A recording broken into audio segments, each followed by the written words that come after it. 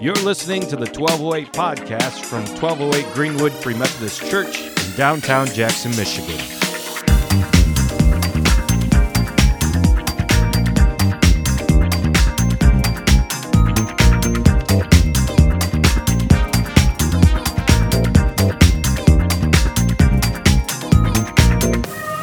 So Jesus has been resurrected, and nobody believes it. It's the greatest news in history. It is the gospel. It is the thing that many Jewish people were waiting for at that time.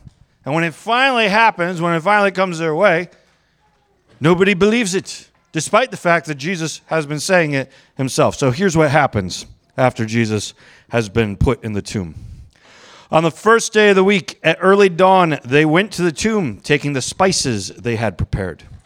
When they found the stone rolled away from the tomb, but when they went in, they did not find the body of the Lord Jesus.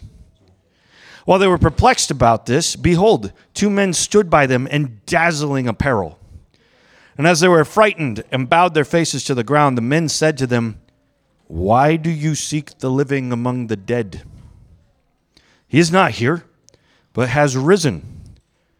Remember how he told you while he was still in Galilee that the Son of Man must be delivered into the hands of sinful men and crucified, and on the third day rise?" And they remembered his words. And returning from the tomb, they told all these things to the 11 and to all the rest.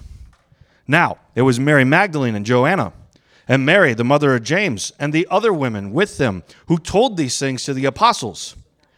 But those words seemed to them an idle tale, and they did not believe them. But Peter arose and ran to the tomb, stooping and looking in. He saw the linen cloths by themselves, and he went home marveling at what had happened. As I was reading through this passage, trying to figure out where to land as we were going through Luke, this one really stuck out to me. And it stuck out to me because I like to think of these angels having kind of like a little bit of tone in their voice. And that kind of hit me in a weird way, like, hey, why are you seeking the living among the dead? Like, okay, well, first off, we would expect, because Jesus died, that we would find him here. Settle down, angels. That's a pretty normal thing. But then the angels are like, don't you remember what he said? And as we go back through Luke, we see several times where your headings in your Bible are like, and Jesus tells them a third time that he is going to die and be resurrected.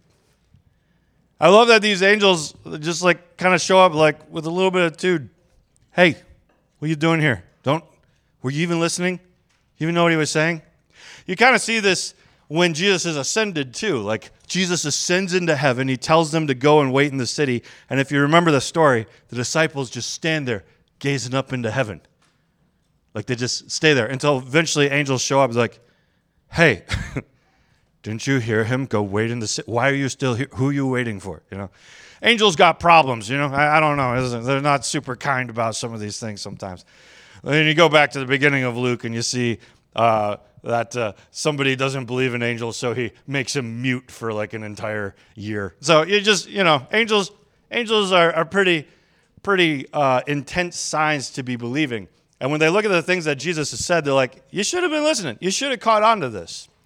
And as I stopped and kind of dwelt on that, I kind of had a lot of different memories come to mind of the kinds of things that God has been saying over my life, the kinds of things that God has been saying over our church's life. And it just caused me to pause and say, man, how many things has he spoken that haven't come yet, where when it comes or when it's close, I would struggle to believe it because it's been so long. Where if I was to run into an angel, it might be like, hey, don't you remember all the different things that the Holy Spirit spoke to you, that the Holy Spirit spoke to 1208 Greenwood? Did you think those were idle words or something? That just kind of struck me, And if you've been with us for a while, you know the story. And I can't tell you how many times I've gotten on this stage and preached these things about, like, I feel like God's calling us into something. I feel like we're getting close.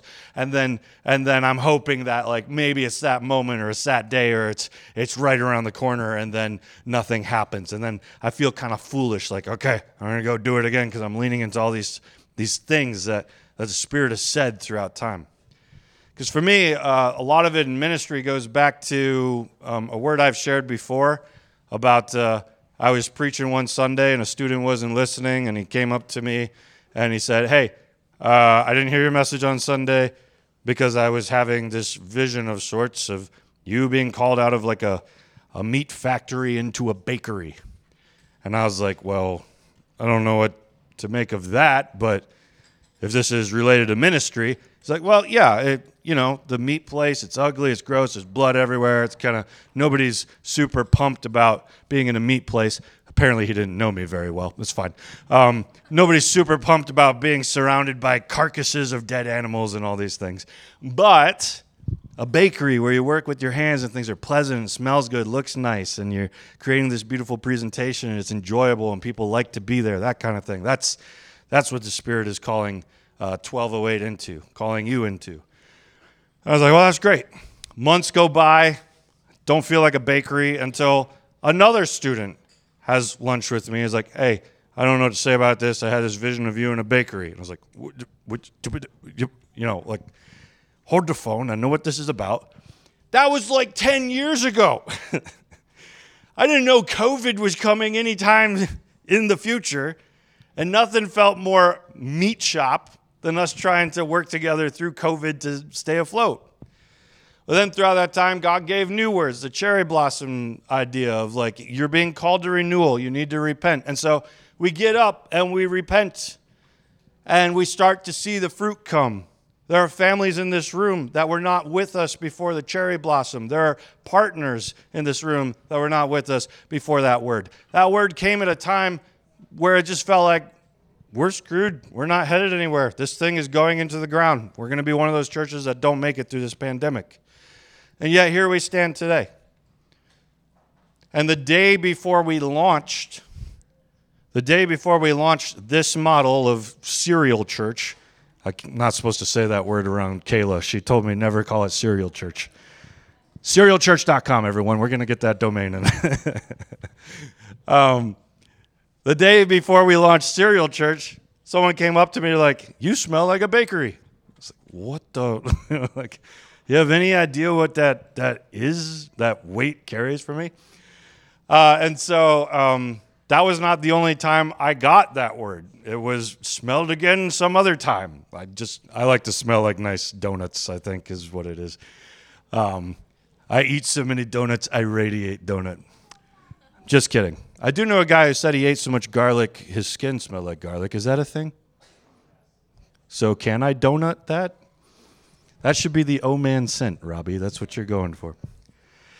Diabetes first, right? Okay. Forgot what I was talking about. I got distracted by donuts. Right, okay.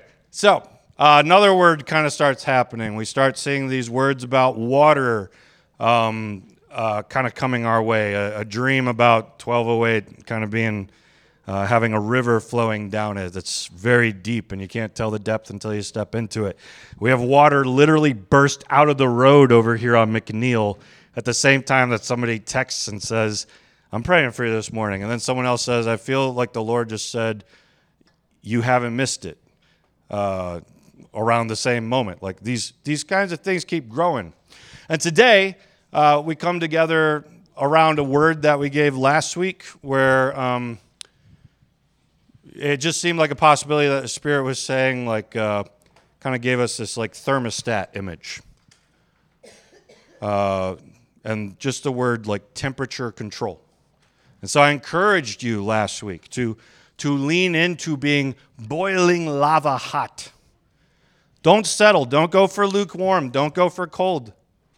God has called us into something, and we want to see what He's going to do. And so we need to lean in to the full passion that we have, put our heart, soul, mind, and strength into the fullness of loving God. That's what Jesus called us to. And I think there's blessing in that. I think Part of what we're looking for is in the fullness of what we can give. And I was at a movie on Friday, and I fell asleep, which is pretty normal for me at movies these days. I'm getting old, everybody. It's too dark in there. I start falling asleep, and I had this dream while I was out, just for a second, of a thermostat, and I heard the words in the dream, just boiling lava hot. No, not that. I heard lavified. Lavified. And I just woke up from that, and I was like, that's just what I was encouraging us to lean into. I felt maybe the Spirit saying in that moment, be lavified, be hot. Go the full distance. Don't give up. You've been waiting for over a decade, I know. But the renewal is coming. It's here.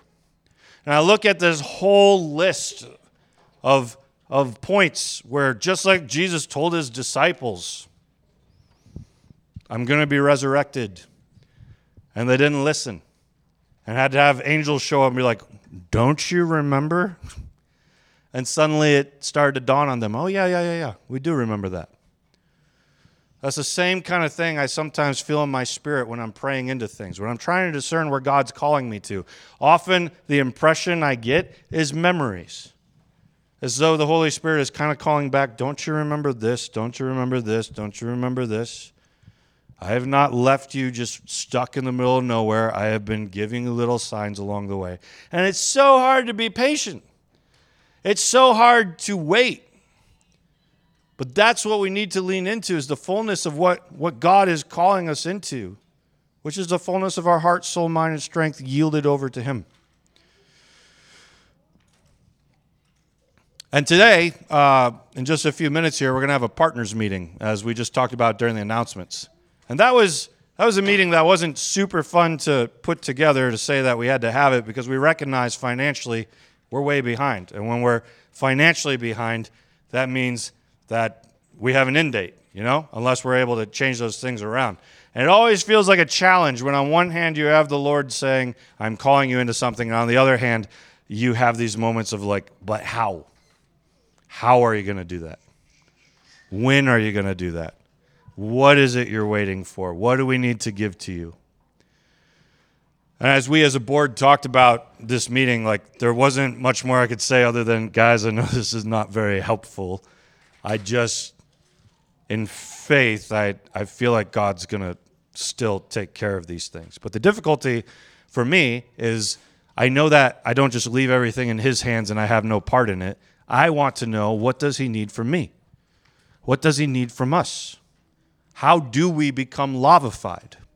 Because prophetic words are not necessarily promises.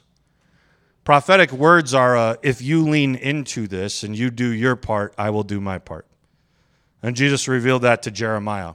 When he gave Jeremiah an image of a man making a pot, and then the guy making the pot just broke it. And God told Jeremiah, look, just like that guy made a pot and broke it, that's how my prophecy works.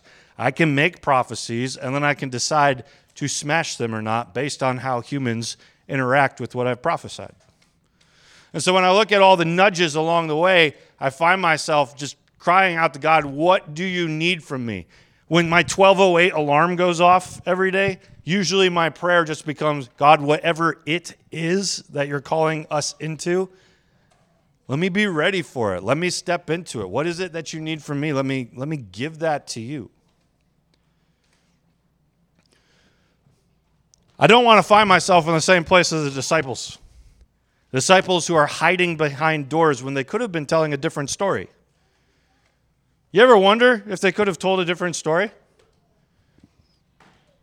Because Jesus gave Peter hints of what was coming.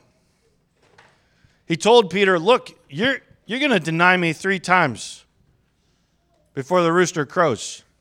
In fact, Peter, Satan had a plan. As I've been praying, I've sensed out that Satan had a plan to devour you and destroy you, but I have prayed on your behalf that will not happen. So already Jesus is changing the course of the future by praying for Peter. Jesus saw a timeline in which Satan completely destroyed Peter, and Peter was out of the picture. But through Jesus' prayers, he at least brought Peter to a place where he was only going to deny God 3 times, and then he was going to get back to it. But what if that didn't even have to happen? What if he didn't have to deny him at all? What if Jesus could have had that pot smashed right there? Peter, I told you were going to deny me 3 times, but then we went to the garden, and I invited you to stay awake with me and pray, and you stayed awake, and you prayed the whole time, and you didn't leave my side, and you were so ready when the soldiers finally showed up. You listened to the Holy Spirit as he reminded you of all the words that I've shared with you before this moment. And Peter, when they showed up, you didn't draw your sword, you didn't run away when things got scary, you stayed with me to the end. What if that could have been your Jesus multiverse story? Where Jesus gave that prophetic word as a warning because he invited the disciples, don't you want to stay awake so that you're prepared when this happens? And they didn't. They leaned into a different word. Where do we want to be? The Spirit's already been at work here. Of all the years I have been at 1208 Greenwood, I have never seen the Spirit more at work tangibly in front of me than I have over the last 2 to 3 years. He is doing something wonderful and great. And we don't want to miss that. So I invite you, be lavified. Be hot pocket lava hot, as Jim Gaffigan would say. And that's a good note to end on Jim Gaffigan, I think, right there.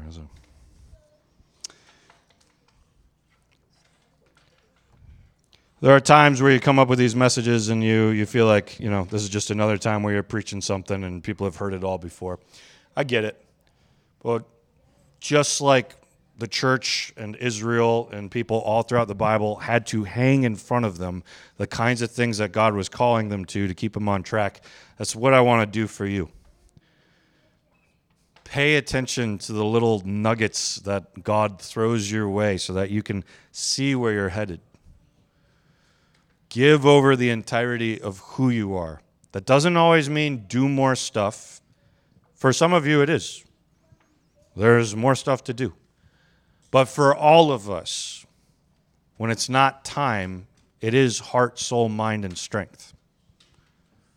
What are the pieces we're holding back? What is the stuff that still needs healing? What are the things that we still need to repent of? What are the places where we have apathy? Where are the things that we have not leaned into the fullness of what God wants for us? As we start to uncover those kinds of things, we'll begin to do ministry even more fully with Him. We will not find burnout as much as we will find energy for ministry. And we'll see the fullness of what God's up to. So Jesus, this is your church. It is not my church. It is not our church. This is your bride. And you love her, just as you love all the other churches here in Jackson. But just as you wrote to the churches throughout Asia and Revelation and gave them critique as well as encouragement of the places that they were at that time and what you wanted more of, so we want the same thing. We want to know what you're looking for because we want to step into the fullness of what you're calling us to. We want to be lavified. We want the river, we want the bakery, we want the fullness. We ask your glory to come. We ask your presence to come. Holy Spirit, you've been well at work, and we don't discredit those moments. I think of Reveal that we had this year, and even though that was such a small crowd, we could literally feel the spiritual atmosphere around it, that even for such a small event, we seemed worth attacking in the spiritual realm. We had demons manifest that night for literally no reason. It was just too much for them to handle in the worship. And they wanted to stop what the Spirit was up to. So God, let us be like that. Let us be lavified. Let us be a threat to the kingdom of darkness. Let that little church at the corner of Greenwood and McNeil be a substantial impact for the kingdom of heaven on its city and its streets. We are yours, And whatever we are holding back right now, each one of us in our own way, convict us that we give it to you. Give us dreams, give us visions, speak to us. Holy Spirit, don't let us miss a beat. And we'll walk toward what you're calling us to blossom into. In Jesus' name, amen.